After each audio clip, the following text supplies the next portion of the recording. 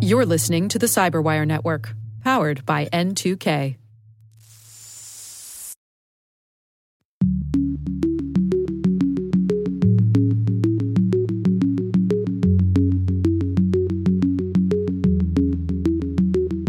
There's been a lot of diversity even beyond contact tracing and solutions that people are trying to come up with. Hello, everyone, and welcome to Caveat, the CyberWire's Law and Policy podcast. I'm Dave Bittner, and joining me is my co-host, Ben Yellen from the University of Maryland Center for Health and Homeland Security. Hello, Ben. Hi, Dave. On this week's show, I've got the story of the Department of Homeland Security authorizing the collection of information on protesters. Ben covers a European court ruling affecting Facebook. And later in the show, my conversation with Alyssa Redmiles. She's a researcher in the security and privacy group at Microsoft Research. We'll be getting her take on the privacy concerns of the coronavirus tracking apps. While this show covers legal topics and Ben is a lawyer, the views expressed do not constitute legal advice. For official legal advice on any of the topics we cover, please contact your attorney. With over 8,000 threat hunters analyzing over 65 trillion signals daily, Microsoft works tirelessly with the federal government to keep our nation's data secure. This 30-year-plus partnership is driving mission innovation that is secure by design. Whether optimizing your existing defenses or tackling advanced threats with AI, Microsoft gives you the intelligence and the automation you need to defend at mission scale. Let's work together to stay ahead of emerging threats and secure your mission anywhere. Learn more at aka.ms/fedcyber. That's aka.ms/fedcyber.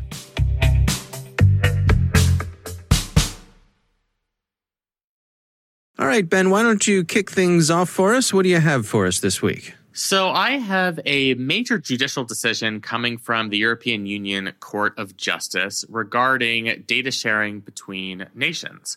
So this is a ruling that was handed down in mid-July, so a couple of weeks ago when you all are listening to this. And it can have profound effects in how companies transfer European users' data to the United States and other countries. Just to give a little bit of background, this case goes back a number of years. There's a pro-privacy advocate in Austria by the name of Schrems, and he was concerned about the surveillance state in the United States after the Edward Snowden disclosures in 2013. He's actually an Austrian citizen, so a citizen of a nation that is a member of the European Union. And he brought a lawsuit in Ireland, actually, which is where Facebook's European headquarters are. I believe Microsoft's are there as well. Arguing that the data sharing between the European Union and the United States will not adequately protect his data according to European data protection and privacy regulations. And this was, of course, before GDPR. Prior to this decision, there was a program in place called the Safe Harbor Agreement that allowed European users' data to be moved to the United States, and it did have some provisions for the protection of that data. In 2015, this European Union Court of Justice held that the Safe Harbor Agreement did not adequately protect user data privacy. Transferring data to a third country outside of the European Union was a risk because, frankly, the surveillance practices in the United States would allow the possible collection of private information from European users. So the European Union and the United States went back to the drawing board, came up with a revised agreement called the Privacy Shield, which I'm sure most of our listeners have heard of. And it provided more enhanced protection for data. And the essence of the Privacy Shield is an agreement between the United States and the European Union that any data transferred to the United States will abide by standards that have been set up in this agreement. These standards were slightly lesser than the stringent privacy standards in the GDPR regulation, which was enacted in 2018. So here we are in 2020. Mr. Schrems initiated a lawsuit trying to invalidate the Privacy Shield, and he was successful. The court said that the Privacy Shield does not adequately protect European Union user data, that any data being transferred to countries outside the European Union has to be transferred to a country that protects data privacy to a substantial degree the way the European Union does. And in the view of this court, The United States does not do that. And in making that decision, they cite some of our surveillance practices. Yes, we've made some reforms since the Edward Snowden disclosures with the USA Freedom Act, which curbed some of our most egregious surveillance practices as it related to call detail records. There have been some other reforms, but we have not gone far enough. And so therefore, the Privacy Shield has been invalidated in the European Union. Now, there's another way that companies can transfer this data, and that's just part of standard contractual agreements. So, when you agree to the terms of service, a company itself can set terms saying any data that we transfer will abide by these stringent GDPR protections. For the time being, those types of contractual agreements are sufficient. But Privacy Shield, which was about data transfers for companies, middle and smaller companies that can't afford, like the Microsoft people do, to hire the best lawyers and come up with these contractual agreements, these companies are no longer going to be able to take advantage of that Privacy Shield. And they're opening themselves up as a result of this decision to legal liability in the European Union. So it's a pretty profound decision, and something that was maybe not shocking, but certainly went further than many experts predicted. Can you give us some insights on how do things like this on the international stage, how do things like this get enforced? So that's a great question. The biggest, I think, dilemma going forward is how is the European Union and its regulating bodies going to actually enforce this? We saw what happened with the end of Safe Harbor in 2015 is that companies didn't really change their practices. And it took a few years for regulators in the European Union to actually bring legal action against these companies in European courts. And in many cases, these companies kind of thought, well, it's probably in our best interest to continue our current data practices. We can always try to supplement what we're doing with contractual language, which would make these data transfers legal. The European Union, under the GDPR, can bring enforcement actions against companies that aren't protecting user data. And so if these companies are adhering to GDPR as it relates to European data, but are doing international transfers of data to companies that are not abiding by these regulations, they will be subject to potential fines, sanctions, et cetera, in the European courts. I should also mention, we talk about the United States because we're selfish and we're talking about our own country. And, we're talking about companies that are largely based in the United States. But this decision is pretty broad. I mean, it also applies to countries with even worse data protection practices than ours, particularly some of the more authoritarian countries like China. So that can have, particularly in the long term, effects on how data is routed around the world. And it can potentially increase cost for some of these tech companies and force them to localize their data in the European Union, which may not be ideal from their perspective. So it could, I think eventually have a pretty big impact. Because these standard contractual agreements are still acceptable, I don't think we're going to see many changes in the short term. And, there's been some confusion as some of the relevant agencies in Europe have tried to interpret this decision. I know the decision's in its infancy, so we're still kind of seeing which way the winds are going to blow there. But I think in the long run, this is a decision that really could have profound effects. What I wonder is if we start to see enforcement actions against these companies, are these companies going to go to the United States Congress and say, look, the European Union has now invalidated Safe Harbor and has now invalidated Privacy Shield.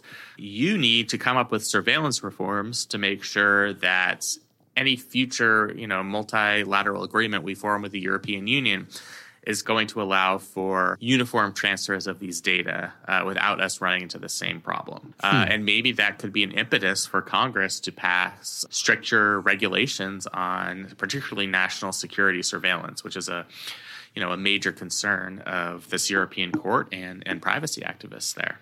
Could we find ourselves in a situation where if I'm, for example, on Facebook and I have a friend who lives in the EU, that I wouldn't be able to go look at their photos or see what they're up to, that data would be restricted from me?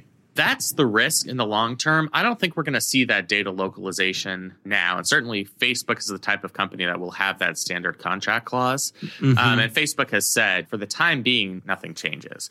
But if we start to get some startups who are coming up with applications who want to, to get into the social media game, they don't have these standard contractual clauses, or, in future lawsuits, the European Union Court of Justice is more amenable to putting an eagle eye on some of these contractual clauses, then we could see more localization of data. But for now, you can still stalk your European friends.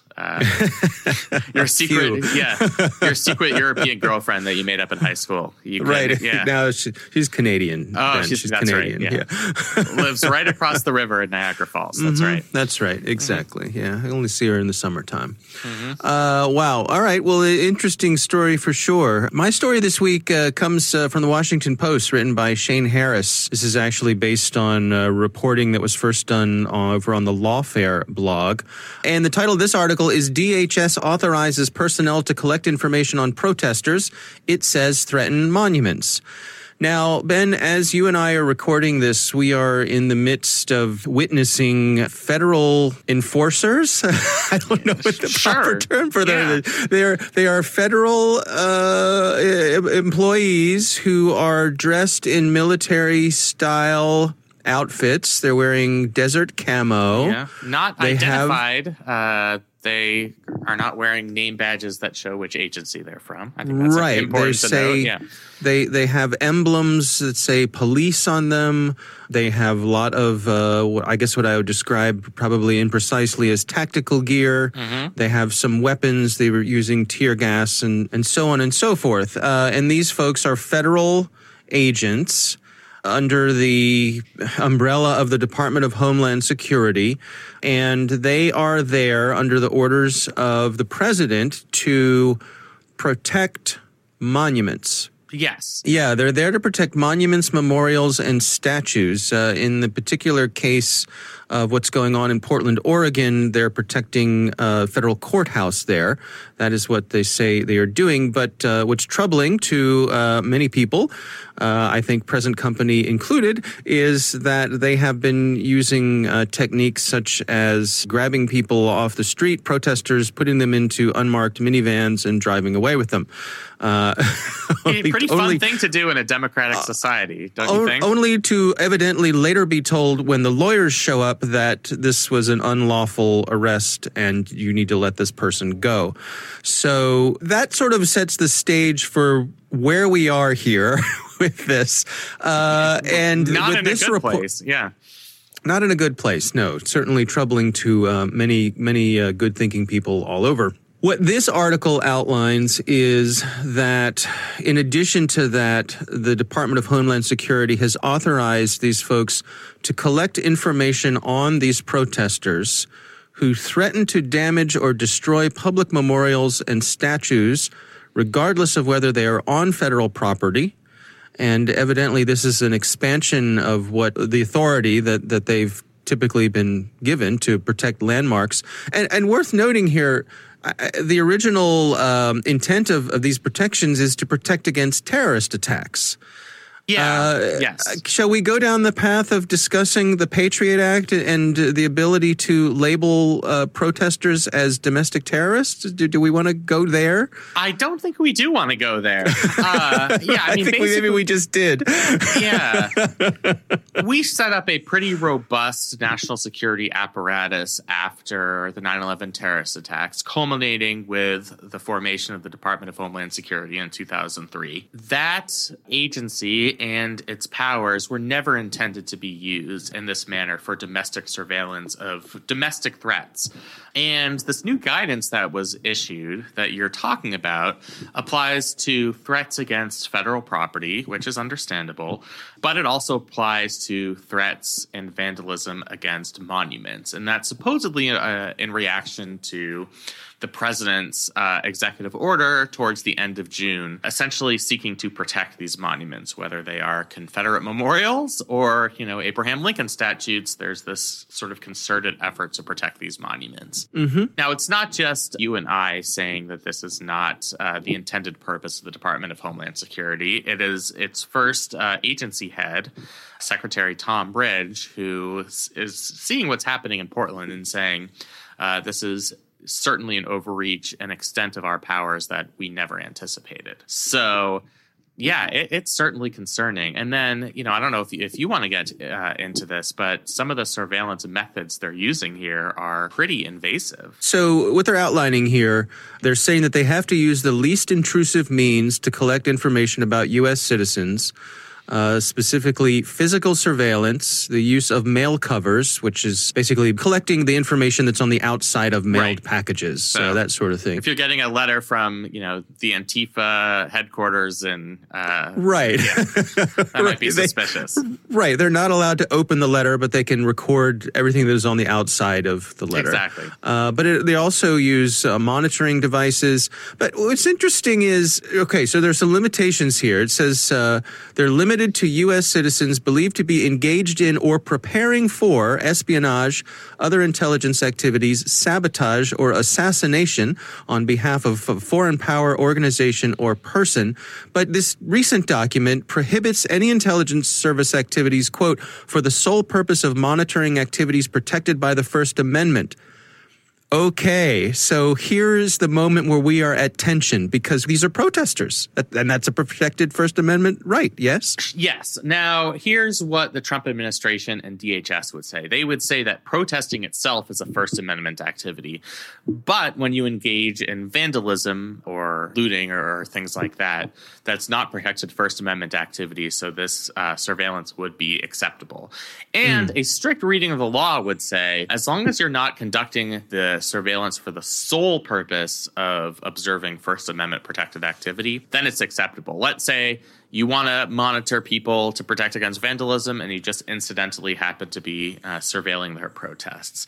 To be honest, I'm not sure that that's exactly what's happening here. Yes, there has been vandalism of statues in Portland, Oregon, and in other places. Largely, these are isolated in the context of larger protests. And frankly, a lot of the vandalism is just fueled by the fact that a bunch of federal agents in camo and scary-looking stormtrooper helmets are coming in and really frightening citizens and kind of riling things up a little bit. So, I think true to the letter of the law, it might be true that they can engage in these practices because they're not solely targeted at First Amendment activities. But, for practical purposes, I really do think they kind of are conducting this surveillance broadly against a movement, and it's against a protest movement. It's not a movement of people who are vandalizing statues just for the purposes of vandalizing statues. It's a social movement. And so, I think that's where I get a little bit, or maybe a lot of bit, fearful about overreach on the part of these agencies. And again, all of these powers were created for the surveillance of foreign threats, for terrorists, and were not supposed to be geared towards these types of domestic movements. So I think that's what the major change is here. Yeah, it is chilling, I think, for many of us, for sure. How do folks push back against this? What are the available avenues for people who have trouble with this? Can lawsuits be filed? Is this something where the state can say, hey, feds, get out of my state, knock it off? What can happen here? So, in fact, all of those things are happening. So on behalf of some of the protesters, groups like the ACLU have initiated lawsuits. You have local officials not only saying, get the HE double hockey sticks out of my community, but we will arrest federal agents who are unlawfully patrolling our streets and detaining our citizens. I think the mayor of Chicago actually said that when the president threatened to put federal troops in that city. So that's happening. Then there are efforts, probably futile, from members of Congress saying this type of deputizing of federal agencies, sending them into cities to lock people up in vans and conduct surveillance operations is unconstitutional and morally objectionable. And so the senators from Oregon, Ron Wyden and Jeff Merkley, have been particularly vocal about this, as you would expect.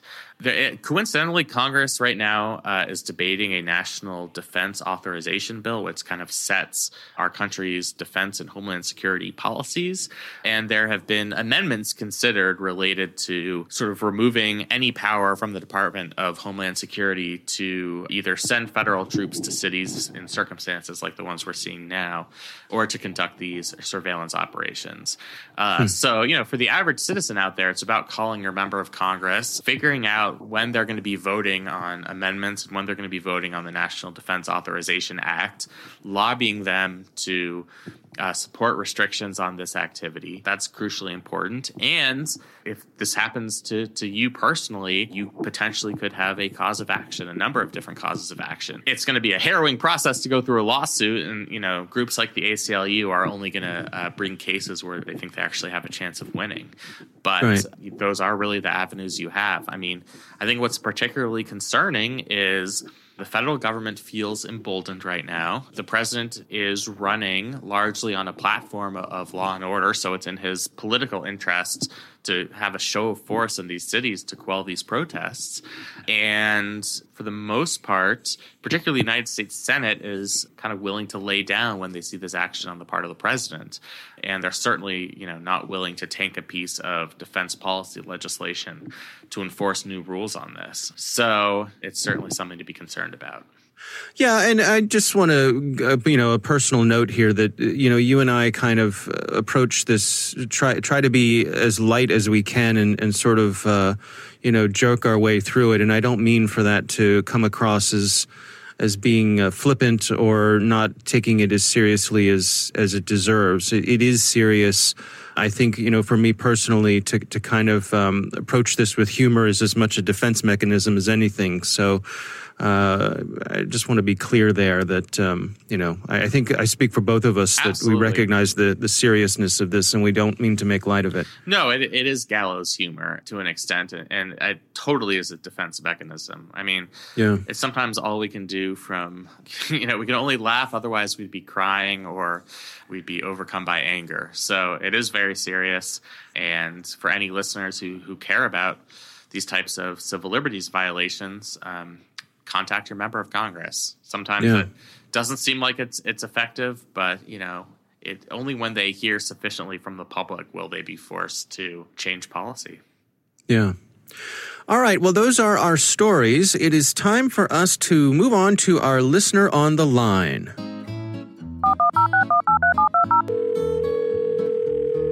Our listener on the line this week is a good friend of the show. His name is Peter, and he wrote in and he said, "Hi, Ben and Dave. One of the peculiarities of the story about TikTok pulling out of Hong Kong is that it's a Chinese company that's been in hot water over its own surveillance practices, not to mention potential obligations to the Chinese state. It seems odd to me that TikTok would be able to make this move in the first place unless it was a kind of PR move. Perhaps it's a move they could make to publicly shake the Chinese reputation, but it having really no practical impact because TikTok has to play along with China anyway. Just wondering if that odd contradiction came up while you were looking into the story. Have a great day. Great show as always, Peter." Yeah, Ben, this is something I've been wondering about too. What is your take on TikTok kind of trying to distance itself from China proper? It's a good question. I mean, I think you could largely see it as a PR move on behalf of its Western users, especially as it gains a sphere of influence in the United States and other Western countries. But ultimately, they're going to have to make a decision. You can either, certainly these symbolic gestures can be helpful, but you either are going to play ball with the Chinese or you're not. And for any company's bottom line, it's going to be advantageous to play ball with the Chinese. It's just a huge market. We're talking about, 1.5 billion people, something like that. It would be hard to disentangle yourself entirely and still be able to compete globally. And so, I think ultimately Peter's right that a decision to withdraw might not have much of a practical impact if behind the scenes TikTok is still playing ball with Chinese authorities.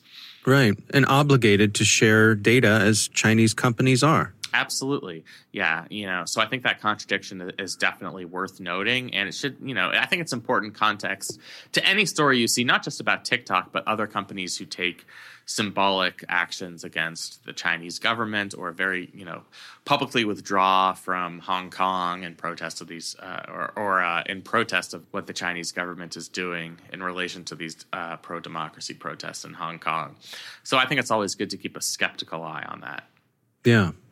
All right. Well, that is our listener on the line. We want to thank Peter for sending that in to us. We would love to hear from you. We have a call-in number. It's 410-618-3720. You can call in, leave us a message, and perhaps we will use it on the air. You can also send us an email to caveat@thecyberwire.com. Send us your question, and we will consider it for our show.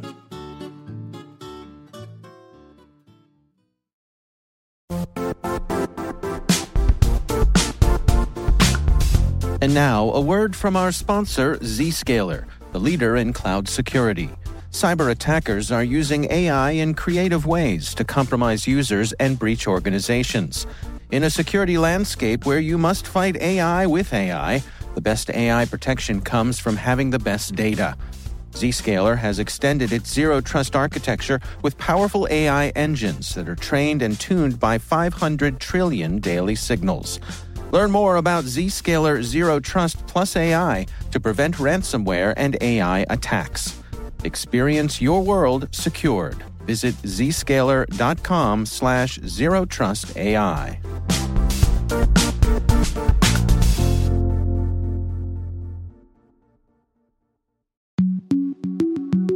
Ben, I recently had the pleasure of speaking with Alyssa Redmiles. She is a researcher in the Security and Privacy Group at Microsoft Research.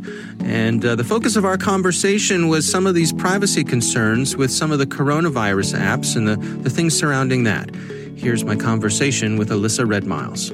When we think about contact tracing from a technical perspective, you'll hear a lot of conversation about architecture, right? Is it centralized? Is it decentralized? And this is something not unique to contact tracing. We talk about it in a lot of technological spaces.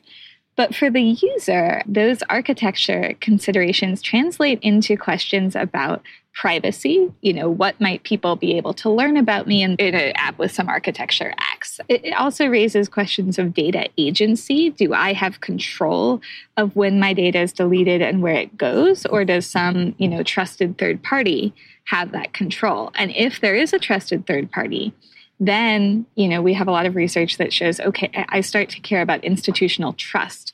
Who's providing this to me? So those are kind of the three things that center around the architecture.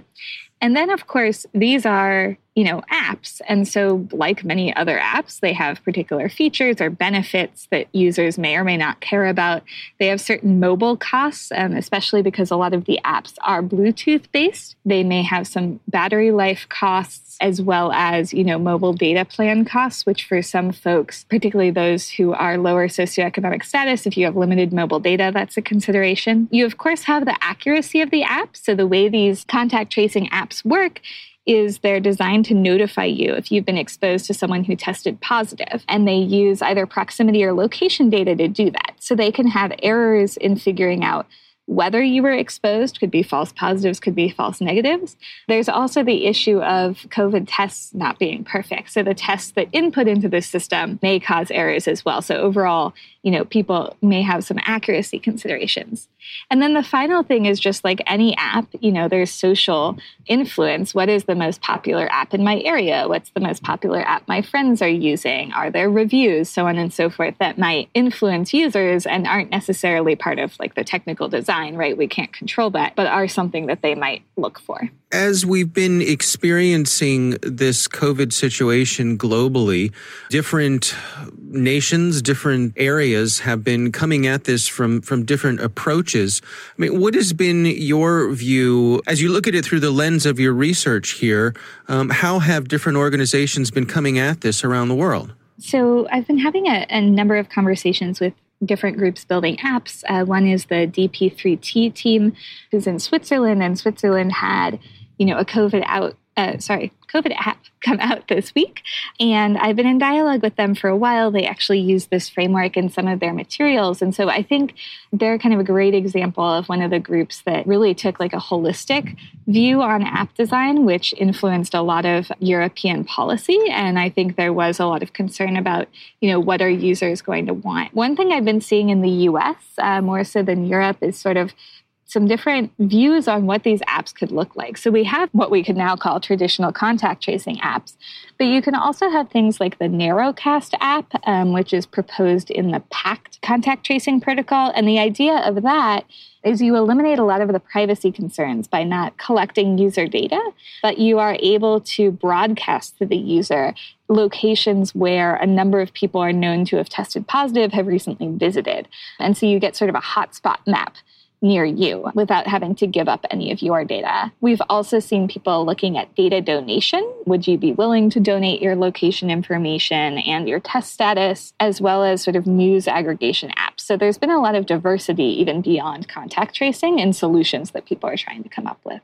You know, one of the things that I'm seeing reported is this notion that in order for these apps to be effective, you have to reach a certain percentage of your population being active and using the apps. It was interesting in your research, this is something that you address here, and that it's not necessarily a linear sort of thing when you reach certain thresholds. Can you explain some of that to us? Commonly, people kind of say, okay, for contact tracing, it's going to scale quadratically with the number of people using because you're helping the people you're connected to, right? And in order to try to figure out like how good is good enough for these apps, we started to take a look at, if we gave users some interpretable but quantitative estimates of accuracy or privacy risk, at what point can we see like the majority adopting? And while we see like a approximately linear relationship where like more accuracy leads to more adoption, more privacy leads to more adoption, we see some boundary effects. And this looks similar to like prospect theory in economics, where basically improvements in the bottom 10% and the top 10%. So let's say like an app that reduces infection rate of those around you by 89% versus 99%, we see really big jumps in those boundary areas and less so in the middle. So people appear to care less about jumps between, say, 50 and 80% in accuracy or infection rate prevention. And this is pretty typical to human decision-making and is just something, that's maybe a little counterintuitive if you're an app designer because you're like, okay, I have 2 more percentage points of accuracy, that's great. But it may turn out that a user doesn't view it the same way. Yeah, that's fascinating. I'm wondering, here in the U.S., it's my sense that there really hasn't been a big push for this so far. I mean, we've heard of various organizations who have been working on this. Probably the best known was the collaboration between Apple and Google.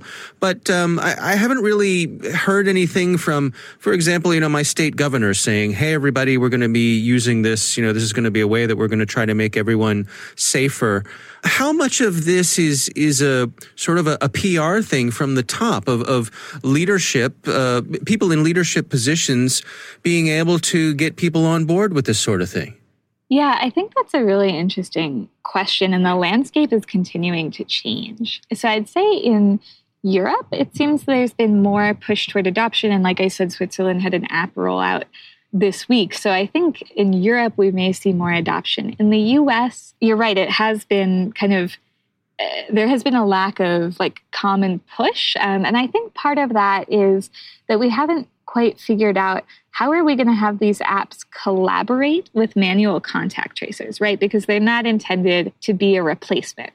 And certainly there's a ton of expertise that public health workers have that apps just really can't bring. But the hope is that these types of things can help scale that work. And I think that's something that's still being kind of negotiated and figured out. And that may be part of why we haven't seen kind of a big public push. The other thing I'm seeing people talk about is, whether these types of apps or some type of COVID-19 app is going to be used by employers, for example, to do contact tracing like within a company and keep track of employee health. And that's an interesting sort of different perspective where you have not a governmental authority, but an entity that people certainly are very beholden to who might be releasing these apps. In your mind, what would be the ideal process for rolling something like this out? As you turn the various dials to get people to buy in, what would be the best approach? My concise answer is that we should do efficacy testing, trial testing, A/B testing, whatever you want to call it, in sort of a small localized area, right? So this is something that in medicine, there are, particularly categorized stages of medical trials, right, to make sure that something is working well enough and that we aren't misadvertising it and so forth. And I think for technological products, we don't always push the same burden of proof, right? Like we tell people to do security behavior, but we don't necessarily measure how much that security behavior is going to reduce their risk and whether it's worth the cost. Here, I think the consequences are pretty critical, right? Does this help reduce infection rate? Does it help people stay safer? And also critically, are people going to act when the app tells them something, or are we just sort of tricking ourselves into thinking we're helping, like a placebo effect? So I think a small localized city level trial, probably for 2 weeks is what we're seeing, would really help us understand, does this help manual contact tracing scale? Does it actually improve things, or does it give people a false sense of security and make things worse? Without a real pilot test, it's pretty hard to know. Yeah, and I suppose, there's also that element that being that we're in the midst of this pandemic, it's kind of like, it's that old saying about building the airplane, while you're in the air. Yes, exactly. So, here in the U.S., are there any examples where these apps have been released, where people are actually using them? Yeah, absolutely. So the Care19 app has been released for a few weeks in North Dakota, and we're starting to see, reviews on the Google Play Store and other interesting sort of performance and feedback metrics. So that'll be a great potential test as we look toward trying to release more of these apps. All right, Ben, what do you think? So my reaction to this is sort of twofold. It's a very interesting conversation that's sort of been rendered entirely hypothetical because our country, as you mentioned in the interview, has just not shown any organized interest in mass contact tracing the way European countries have, or countries in East Asia, for example. So it just seems not silly, but it just seems a little academic. Yes, academic is the word to use. It seems a little academic to be talking about the intricacies of the difference in contact tracing applications, whether they are Bluetooth, whether it's some of the more advanced forms that she's talking about, just because we as a country have not made a commitment to contact tracing, either through applications or, frankly, through what she talked about in the interview as the most important aspect of contact tracing, and that's actually having human contact tracers who are analysts and know how to work with a large body of data. And it's not just the federal government. There's been no effort at the federal government to organize contact tracing in this country. But it's also state governments. We've seen she talked about the effort in North Dakota where they chose a state-specific application. You've seen it a little bit in states like Massachusetts, but besides that, it just has not been something we've seen implemented on a large scale in most other states. And first of all, we need to get better control of cases before contact tracing is even effective, because it's just when you're seeing 80,000 cases a day, 70,000, 60,000, it's just not going to be practical to do contact tracing. If we are able to suppress those cases, then we're really going to have to commit both monetarily and culturally to engaging in contact tracing and, weighing the privacy implications of applications, but taking into consideration that might be the best way to tamp down this pandemic. So yeah, it was an interesting conversation. To me, it seems academic right now. But I'll keep my hopes up that maybe our country will be more interested in contact tracing going forward. Yeah, really interesting work that Alyssa and her team at Microsoft are doing there, and nice to know that that is something that Microsoft sees fit to invest in. That kind of work. I think it's a good reminder that they're out there supporting those kinds of efforts, for the greater good. Absolutely. All right. Well, that is our show. We want to thank all of you for listening. And now a word from our sponsor, Netskope. Netskope is a worldwide leader in SASE and Zero Trust. Its unified platform, Netskope One, provides optimized access and Zero Trust security for people, devices, and data anywhere they go, helping customers reduce risk, accelerate performance, and get unrivaled visibility into any cloud, web, and private application activity. To learn more about how Netskope helps customers be ready for anything on their SASE journey, visit netskope.com.